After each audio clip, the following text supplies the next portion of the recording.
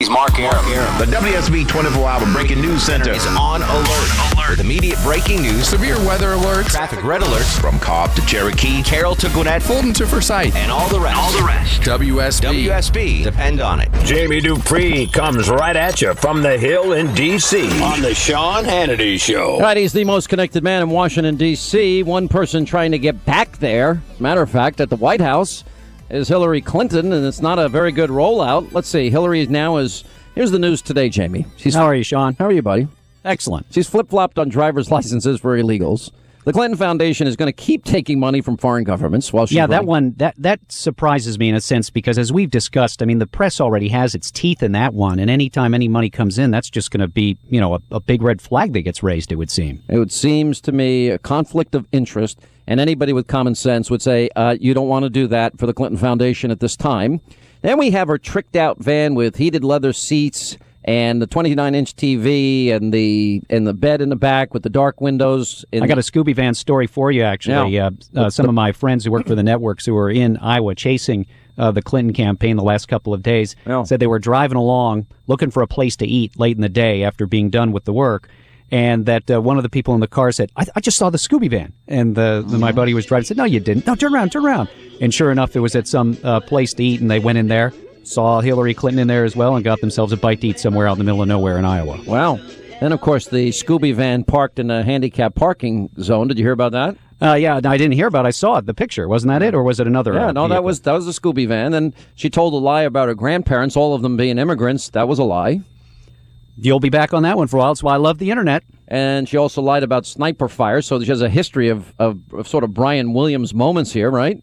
You'll be detailing them. And then political operatives at this, what they claim was, we talked about yesterday, the spontaneous event at the Iowa coffee shop. We found out that it was anything but spontaneous, but political operatives that were walked in, and then the Iowa students were locked in the classroom. God forbid they come in contact with Her Highness. And then we found out from the manager of Chipotle that no tip was given on top of the no handshaking and Anna Wintour glasses. Yeah, but do you tip at Chipotle? I do. I usually, Really? Yeah. In other words, at Chipotle? I 100%. I tip everywhere. I've never seen that. Listen, I because of my background, and it's actually been printed a few times, which is not why I do it, but I usually just double the bill. I don't have to figure out what 20% is. All right. So if we go to now, my buddies who were out there covering her. Now she's rich. Why doesn't she give a good tip? I don't know. They came back from Iowa basically saying that dealing with the Clinton campaign was a huge pain in the behind, and they didn't use the word behind.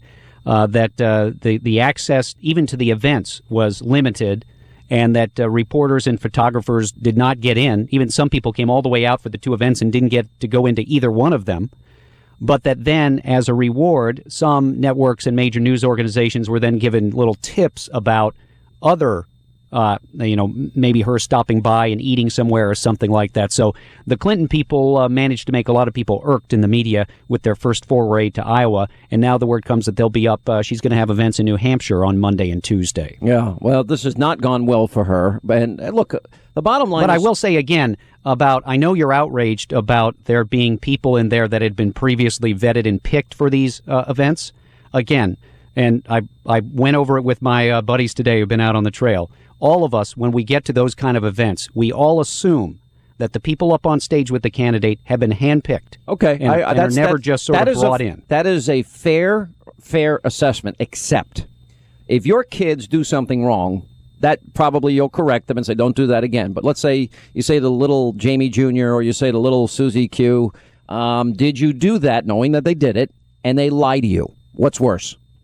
And listen, if they tell me, I'm not going to believe any of them if they tell me that they just pulled people in. The only way that you get that kind of scenario, and I haven't seen it. I know you keep saying it, but I haven't seen it written and characterized like that. Oh, it's been written. But want me to tell you the story? Hang on, let me... Well, no, you've told me the story. I haven't seen it from the Clinton people. That's a little different because sometimes I think that maybe staffers say something different. But well, I mean, she has this history of lying. We've got the sniper bottom line fire. Is that never, ever, ever believe a campaign. The only time you get off-the-cuff stuff usually is John McCain used to do wide-open events. Chris Christie probably does them, for sure. And if the candidate goes into a place to eat, you know that some of the people haven't been planted there, but probably most of them are just to happen to be in the place to eat. But the point is if your children do something wrong, they might get a little tap on the hand about it, but if they lie to you, that's worse. And my point is that her campaign went out of their way to tell the media, let me use another word, lie to the media, and tell them that this was a spontaneous event when it turns out political operatives were literally handpicked and driven to the event, and they got caught lying. No, so that's why it's been described in all the writing about it as highly staged and orchestrated events, which is usually what they are. Well, but that came later after it was discovered, and what they said was spontaneous and unscripted was anything but that. And the other thing is after the Chipotle incident, where she has her Anna Wintour glasses on where nobody can recognize her, then she doesn't shake anybody's hand, then she doesn't leave a tip, and she's trying to act as though she's a woman of the people, and it's just not flying. Parking in a handicapped parking place in your tricked out van, luxury van, and lying about your grandparents is just, it's like icing on the cake. You can't have a worse rollout than this. I can't think of a worse rollout than this. She'll be in New Hampshire Monday and Tuesday. We got a bunch of Republicans who will be in New Hampshire this weekend. Marco Rubio's up in your town right now, I think in New York, doing a fundraiser there right now. He'll be in Boston tonight doing a fundraiser. He'll be in New Hampshire for a series of events tomorrow. The Rubio people letting out the word that they raised $1.25 million on his first day as a candidate. Jeb Bush telling reporters today that his decision on officially announcing a campaign for president will come, and these are using his words, in relatively short order. So I don't know whether that means the next few weeks or what, but obviously he seems to be moving toward a decision. And what Scott Walker, his people reinforcing that they probably don't expect anything to be announced by him until he gets done with the budget work in the state of Wisconsin, which usually isn't done until sometime in June. No, totally agree with you. But we do have, it looks like May 4th or somewhere around there, that there may be two announcements in one day, and that's Ben Carson and Carly Fiorina. Yes.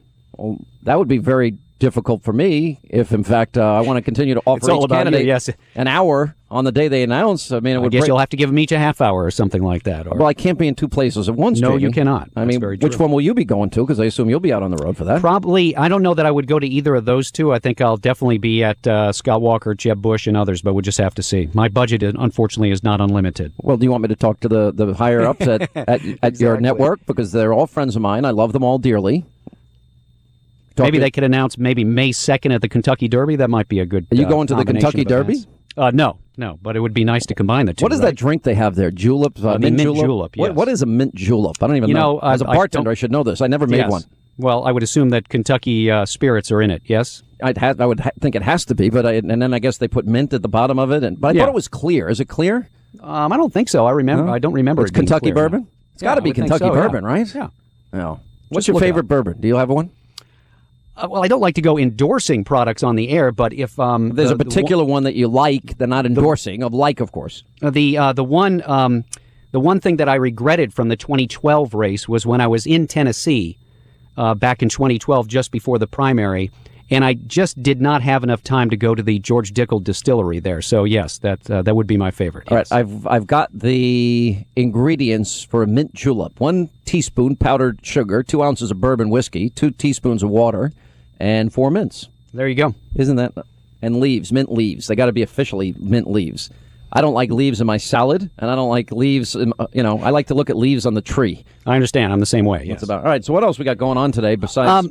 The way in the aftermath of yesterday's weird scenario of this mini helicopter, this gyrocopter landing here. Yeah, I finally got a chance to see it. I mean, I couldn't believe this guy's flying in that stupid contraption. Yeah, he flew 70-plus miles from Gettysburg in Pennsylvania down to D.C., which, of course, raised a lot of worries about air security here. I mean, the fact that he could fly all that way in that thing over the suburbs of D.C., down across the city, then straight down the mall, evidently, right to the Capitol where I was, and fly under the radar, that does raise some issues because clearly in the aftermath of 9/11, we've stepped up the security here. I mean, from time to time, there's a small plane that wanders wrongly into the airspace here and gets run off and can create some kind of issues. It doesn't happen very often, but from time to time it does.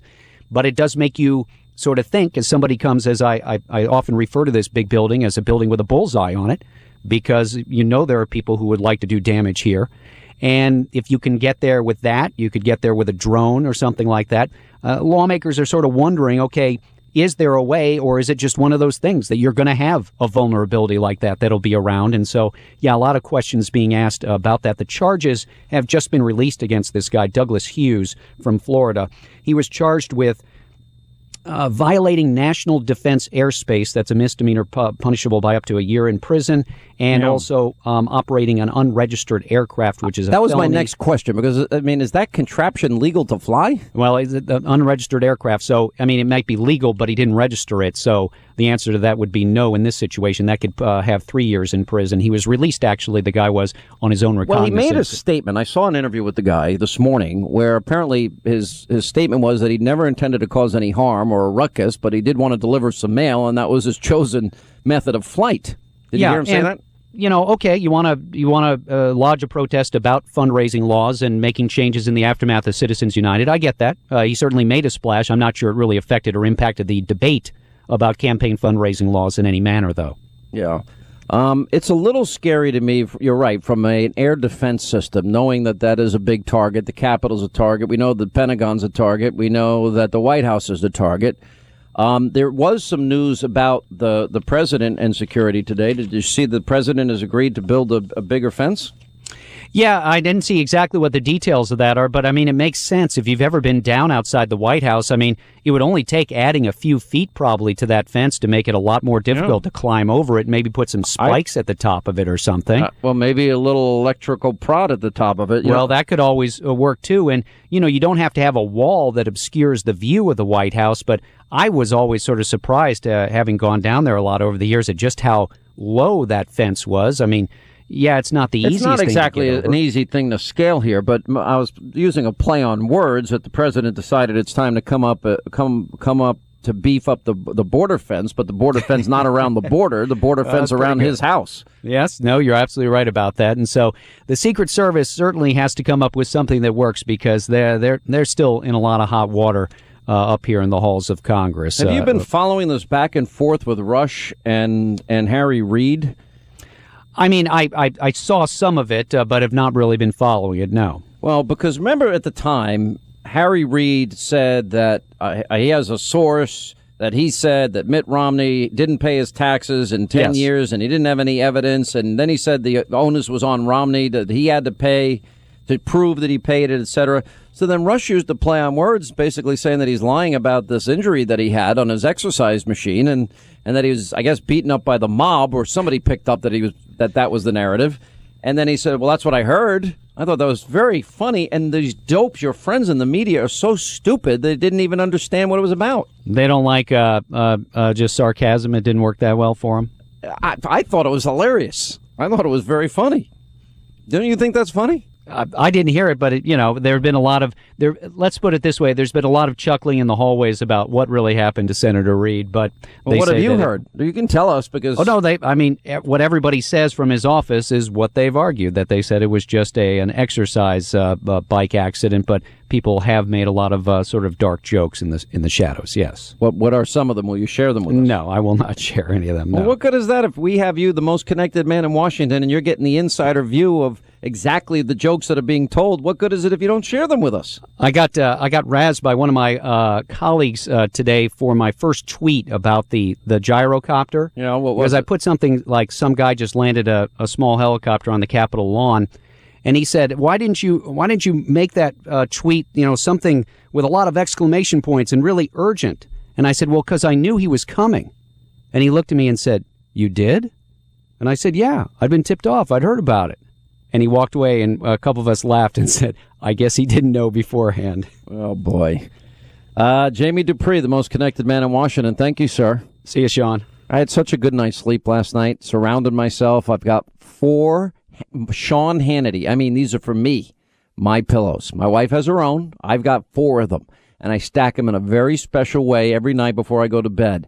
The most comfortable pillow that you'll ever have. I fall asleep faster, I stay asleep longer, and even when I'm awake and staring at the ceiling, I don't care, because it's so comfortable being next to my pillow. Having it on my face, I throw my face in it, I throw my back on it, I throw one on the side of me, I have them everywhere. I surround myself with My Pillows, the best pillow I ever had. You can get your own now when you go to mypillow.com or call 800-919-6090. If you go there now, mention my name, you get 2 for the price of 1. You'll find out why My Pillow is the official pillow of the National Sleep Foundation. It's made here in the USA, has a 60-day money-back guarantee, a 10-year warranty, and you can wash and dry it like your favorite pair of blue jeans.